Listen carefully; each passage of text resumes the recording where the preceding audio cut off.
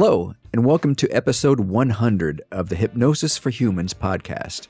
I'm your host, Bill Gladwell, and this show is dedicated to giving tips, techniques, and real-life advice to help you build your communication skills, expand your comfort zone, and make you a better human being. In this episode, I was asked to conduct a Zoom webinar for Empower You Ohio on the topic of making friends as an adult. If you have any questions or comments, click on the link in the episode notes or contact me through my website at hypnosisforhumans.com. On my website, you may purchase my books, hypnosis audio programs, and select services. Make sure to sign up for my newsletter, Tranced Out Tuesday. Enjoy the episode. I'm just so glad to have Bill Gladwell here tonight. For over 30 years, Bill has been a consultant, speaker, and writer focusing on hypnosis, influence, and persuasion. He's helped hundreds of thousands of humans communicate effectively and ethically influence others. This is a quote from one of his attendees at one of his seminars. Bill's talks are like how to win friends and influence people, but updated, hipper, and more effective. Bill is an expert on how humans interact. To you, this may mean meeting new humans, developing solid relationships, increasing your confidence, and having more fun. Others may want more sales, improve their negotiation skills, and increase income. I got to tell you how I met Bill. It was about 10 years ago. I tried to put a handle on the exact date, but I couldn't remember. I went to his Mentalist show on Hilton Head Island, and my 3 kids were with me that night. Now, this was a show where literally, and you've probably all had something like this happen with your kids, where once we walked out of the show, all 4 of us, we talked about the show the rest of the night. How did he do that? How could that have happened? It was truly an incredible show. You would all love it. We've got to get Bill up to do it in the future. But when our board started talking about the subject of making friends as an adult, I thought of Bill right away. So, Bill Gladwell, welcome to Empower You. We're so glad to have you tonight.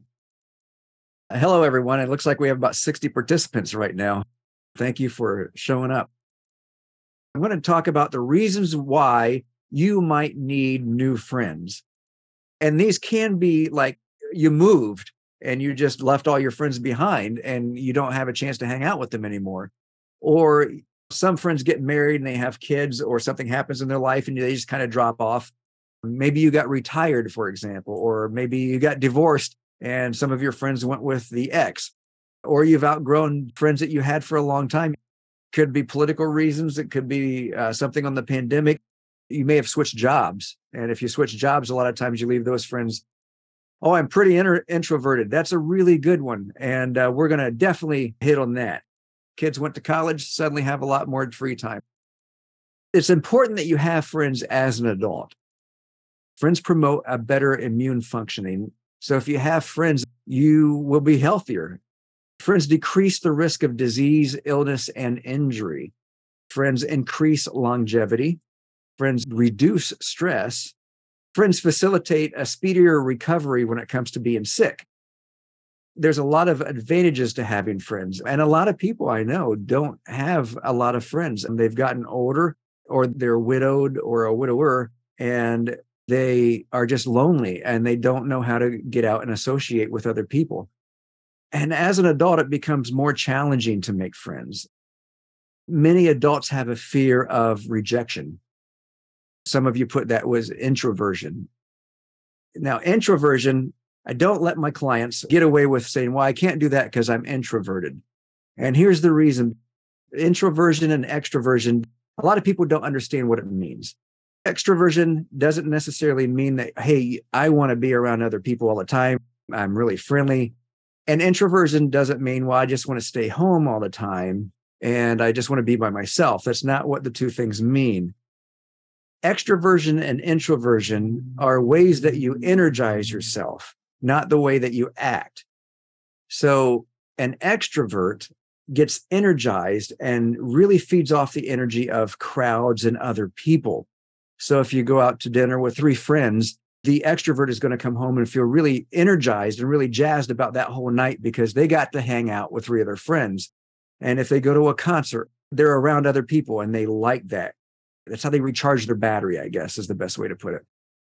Now, introverts, it doesn't mean introverts can't go out with three of their friends. It doesn't mean that they don't like to go to parties. It doesn't mean that they necessarily don't like to go to clubs or out to big events or concerts. It means that introverts need some time by themselves to re-energize and get their sanity back. That's how they relax, is by themselves. So my wife is a big introvert. If she needs to re-energize and she's just not feeling it, she would rather just stay home, watch TV, and maybe just be with the family, sometimes by herself. If I'm not feeling like myself, I want to go out and I want to meet new people and I want to be in crowds because that's how I energize. I'm an extrovert. So that's the difference between an extrovert and introvert. You can meet people as an introvert. You just recharge a little bit different than what extroverts do. So if you say, well, I can't meet people because I'm an introvert, it is because you have that fear of rejection, or you could have some imposter syndrome. If you've never heard the term imposter syndrome is that you don't think you're good enough to do the job that you're positioned in, or you don't think you're good enough to do whatever it is you might want to do in your personal life. Every time I get off stage, I had the number one show in Gatlinburg, Tennessee, in Pigeon Forge. And every time I got off stage at the end of every show, after everybody left, I always made the comment to my wife. I said, I don't know why people come to my show and pay money to see me, because I have this imposter syndrome. Like, I'm not good enough. There's people other than me that can do better jobs. And my wife, she reminds me all the time, they come to see your show because the show is good and they like your personality. So that's imposter syndrome. A lot of CEOs have it. And that goes with making friends. A lot of people believe that they're not good enough for other people. And that's just not true. It's something that you have to overcome. And I have to remind myself of it a lot. Making new friends as an adult takes a lot of time. Studies and statistics have shown that in order to make a close relationship, a friendship with someone, it takes about 40 hours of being in the proximity of that person in order to create that friendship. And that's why a lot of friendships come out of the workplace, because you're with them a long time. You're with them all day long. And if you sit with them like in the same cubicle or in the same office, you have even closer contact with them. Keep in mind, as a kid growing up, we didn't have to worry about that. We went to school and we had other students that we could play with, and we were less picky when it came to who we played with on the playground. And so it was easier to make friends at the time. You need to get your mind in the right place. When it comes to meeting friends, and when it comes to being an introvert or imposter syndrome, think about the skills that you've learned over time or the skills that you need and build on those skills. You can't leave your social life up to chance, or you won't make friends. Because if you go into the process believing that you will never make friends, you won't. And that's a mindset. A lot of people, even if you don't say that, but if you think that, and that's the same with anything, not just with making friends, but being successful, is if you have that mindset that this is just not possible for me, or this is just not who I am, or I could never do that, you're probably right, because that's the mindset that you have. If you are that kind of person, you have to change that mindset. You can make friends. Leaving your social life up to chance is not a good thing to do. It doesn't help at all. You have to have the mindset that other humans like you. Research shows that humans tend to underestimate how much they are liked by one another. Dr. Stinson, the psychology professor at the University of Waterloo, and her colleagues remarked that if humans expect acceptance, they behave warmly, which in turn will lead other humans to accept them. And if they expect rejection, they will behave coldly, which will lead to less acceptance. So you have to expect that humans that you meet like you, and you will automatically have that demeanor that you are warm to them. You need to be open to meeting new humans and having new experiences. And I have a client now that I'm working with her, and her husband died 30 years ago, and she doesn't have any friends, and she wants to have friends, but she says, I'm just too old to make friends, or I'm never going to be able to do that. If you are like that, don't be afraid to see a therapist. Don't assume that friends have to be the same gender, age, ethnic background as you. They don't have to have the same politics as you. Instead, be open and inviting and see what happens when you expand your horizons. I have a lot of friends that are opposite in my political views. I have a lot of friends that go to church. I don't go to church. I have a lot of friends that like to do certain things that I don't like to do. But we're still really good friends because we have a lot of things in common that don't involve those. So don't rule people out because of one thing. You can put that on the back burner and agree to disagree about those things. One study found the number one feature that humans look for in a friend is someone who likes and values them, according to the theory of inferred attraction. Now, inferred attraction is that humans like humans who they think like them. So when strangers interact, there was a study that was done that was found that how much one liked the other depends on how much they presumed they were liked. So when researchers followed up relationships and friendships pairs for months, what they found out is that humans who expressed affection for another person got closer relationships. And what I mean by that is those humans who expressed affection for one another, they practiced revealing to humans that they liked them. So they would say things like, or they would compliment them like, hey, I like being around you. They would greet them warmly and they would be open about, hey, I have a good time with you. If you tell people you like them, people will like you more because they want to be liked. Start with the humans you know. You likely have humans in your life who are acquaintances. And what you should do is make a list of those people that you don't classify as a friend yet, but you suspect that they could be probable friends. So it could be people at work, or it could be a cashier at a grocery store that you talk to and is really nice, or it could be somebody you meet through another friend. You don't consider them as friends, but they could be friends. You may go through 9 people before you get to that one that wants to be friends with you, or you want to be friends with them. It's a numbers game, but the more people you meet and the more people that you approach, you're going to end up with a handful of like 5 or 10 good friends. Consider extending an invitation to those people. Like, hey, do you want to go out for coffee or do you want to meet for lunch? It's like a safe place to go. And if you don't like them, you don't have to go out with them anymore. When I say go out, just meet them as friends. If you have somebody like in your book club or any other club that you have, ask them to come to like lunch or dinner or to get coffee or to do something like wine tasting other than the club that you're in. And that may spark a friendship, or appetizers after work. The other thing is say yes. I have this rule for myself is that if I say yes to almost anything that somebody asks me to do, as long as I got at least only a 20% chance of getting arrested or dying. And I say that as a joke kind of, but that's really true. Why not? Like somebody says, you want to go skydiving? I think it's pretty safe in my mind. So I would go skydiving. Somebody says, hey, you want to go on a high-speed boat? Yes. Or do you want to go to the casino? None of those things is really going to kill me or get me arrested, hopefully. I tend to say yes to those things because I get to meet more people. When someone invites you to do something, make it happen. The way that you make it happen is you put it on your calendar. A lot of people say, oh, yeah, I'll meet you there. And then they never show up. So if you commit to something, make sure that you're committed to it and that you do it, or you're going to get that reputation that people just don't want to ask you in the first place because you never show up. Social anxiety, the introverts and the imposter syndrome. If you get invited by somebody that this human invited you to go together with them because they wanted you there and they wanted to get to know you better. If you have social anxiety, if you have an imposter syndrome, if you're invited, it's okay to say yes because they want you there or they wouldn't have invited you. Do things you like. When you do things that you like, you'll meet people that are like you. So if you like to go to wine tastings or to sporting events, do them. And you'll meet other people that have the same interest as you. And it's a common theme. Meetup.com.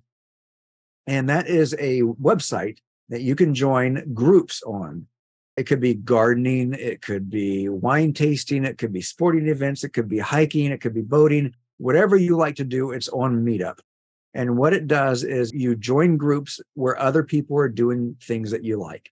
And then the organizers of the group they plan events.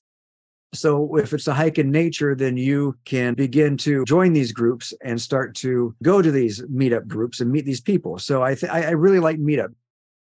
Put the events on your calendar that you want to do, even if you have nobody else to do them with.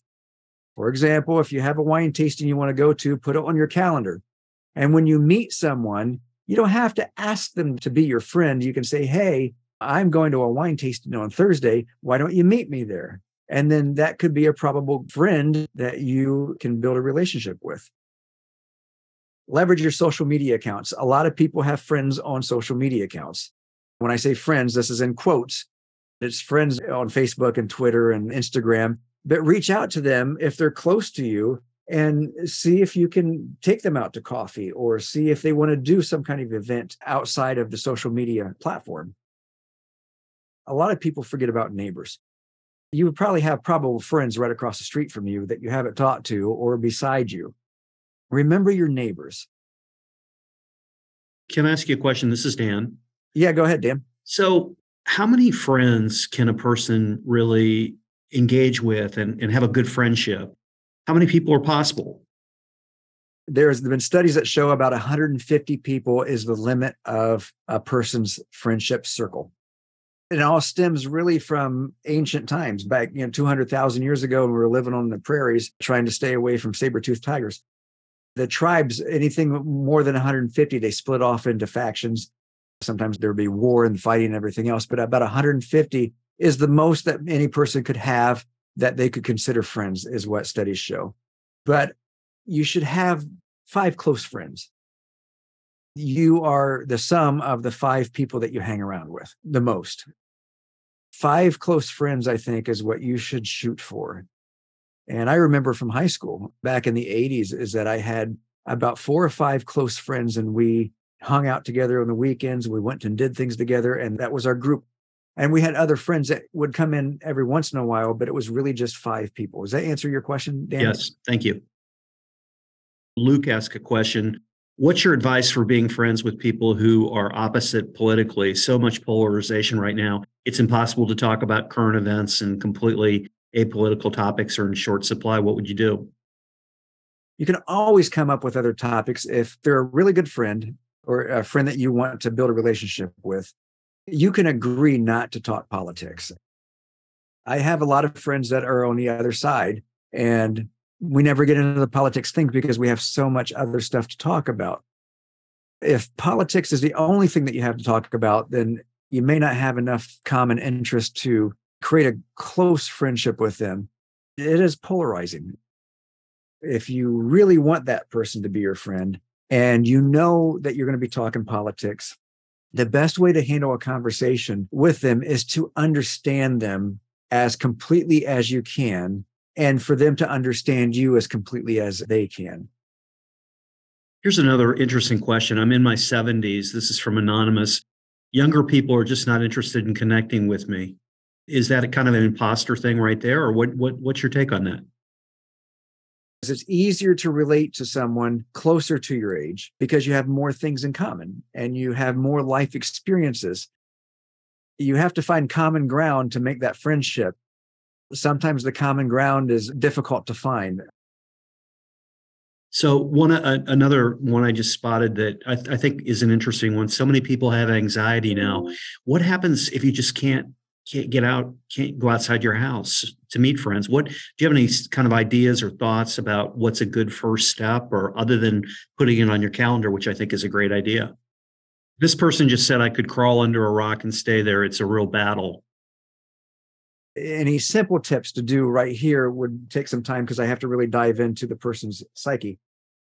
Force yourself to go out maybe once a week. Say, I'm going out to this Starbucks or whatever it might be, and I'm going to sit there and I'm going to drink my drink, and then I'm going to go back home. And it's kind of immersion therapy. So as you do it, it gets easier and easier to do. So if you don't have any help, that's a good way. It's like people that want to get healthier. Maybe they walk to the mailbox for a week and back to their house, and then they walk to the next power pole and walk back. And the next week they walk to the second power pole. It's a little bit at a time. Here's a plug. I'm a hypnotist and I hypnotize people for that. And I have audio programs. That's what I help people with. If you feel that way, that's a horrible way to live, but you can change that with the way that you think. It's not a permanent thing. You can make that change. Carol mentioned, I think part of the reluctance to meet new people comes from a place of not wanting to seem needy and being scared of not knowing where the line is and how to behave in a way that doesn't make people want to flee from you. Here's what I consider needy. Dating, for example. If you set a date to go out on a Friday night and you set that on Monday, you don't need to text somebody Tuesday, Wednesday, Thursday with like, hey, how you doing today? Or are we still on for Friday? I would wait until Thursday afternoon or evening if you had the date set for Friday, and I would text, hey, are we still on for tomorrow? And that's just a courtesy thing. That way they don't brush you off and you don't brush them off. It seems like when it comes to neediness, a lot of it boils down to text messaging or messaging people over social media because it's so easy to do. But it's also a connection that we get with people. We get that dopamine hit when they text us back or we text them. Dan, you read my articles that I send out, my newsletter. I wrote one, and I don't know how long ago it was, but it was on text messaging. For example, with me, if I get a message, it doesn't necessarily mean that I'm going to respond right away because I have other stuff to do. And if I send a text message to someone, I don't expect them to respond to me immediately. Like my sister, I just talked to her. I sent her a message 2 days ago and she just got back with me today, but I know she's going to get back with me. Neediness is if you send a text message, for example, or a message on social media, wait for a response instead of saying, hey, did you get my message? Or, hey, I still haven't heard from you. I need to know this. Unless it's urgent, then give them a phone call if it's urgent. And if you feel like you're needy, you have to practice waiting that, giving people some space. It's a process that you go through. Stop the process and you're no longer needy. So Anonymous, I think, asked a good question. The person said, I've met a lot of people and have made some surface friendships, but I seem to have trouble getting any further and making any deeper friendships. They seem to all remain pretty surface during the activities we were at. Any suggestions for taking these friendships maybe a little bit further? Yeah, absolutely. There is something that I teach to everybody. The first thing I teach in my communication classes and my sales classes, make sure that you ask questions that get people to think. And also, don't talk as much as the other person. Let the other person talk. Keep them talking. So if somebody says, I went to Hawaii, you can say, tell me a little bit more about that. Because if you can keep them talking, people like to talk about themselves and their experiences. And even if you don't do most of the talking, if you let them talk and you continue to be interested, pretend that the person you're talking to is the most interesting person in the world. Because if you can pretend to do that, if you can keep that mindset, you will continue to listen to them and ask the right kinds of questions. Find things that you like to do. And even if you don't have anybody to do them with, go and do them because you'll meet people that have common interest that do the same things that you like to do. Luke wanted to ask the question, have you ever Zoom hypnotized someone? What I do is I have a Zoom session, sometimes phone if people don't want to do Zoom, but I do have a Zoom session with the person that wants it. And I get all the details I need from them in about a 30-minute to 60-minute conversation that we have. And I make them a hypnosis audio program. I personalize one for them, and then I send it over to them through my website so they can have it. That's how I prefer to do it. Bill, I want to give you a real compliment because you followed one of the things you mentioned to us, and that is you said yes. So I got a hold of you after reading one of your newsletters, which I'm going to let you tell everybody about in a minute. And Empower You is not, we don't have $1 million in the bank. We're a bootstrap organization that's funded by the people. And it's a cool thing. And I didn't have a lot of money to pay you. And You know what? You answered me in 2 minutes. Yes. And I think that's one of your suggestions, to engage people, to be interested, to work at it, to talk to everybody you can, to say yes to things. And I just thank you so much for sharing some of your thoughts. I'll let you kind of close up, and then we have one last thing we have to get to. Whatever you want to tell people, or any kind of conclusions. Hypnosisforhumans.com. That's my website. I do a lot of things. I do hypnosis and I train people in hypnosis, but I also take clients and I do it online. I also do sales training. It's influence and persuasion is what it is. And I do the shows. So if you have a company party or a private party, I do the shows. Bill Gladwell, thank you so much for joining in. Thanks for listening to the Hypnosis for Humans podcast. Again, my name is Bill Gladwell, and I do want to hear from you with questions and comments. You can contact me by clicking on the link in the episode notes or through my website at hypnosisforhumans.com. Now get out there and be nice, my fellow humans.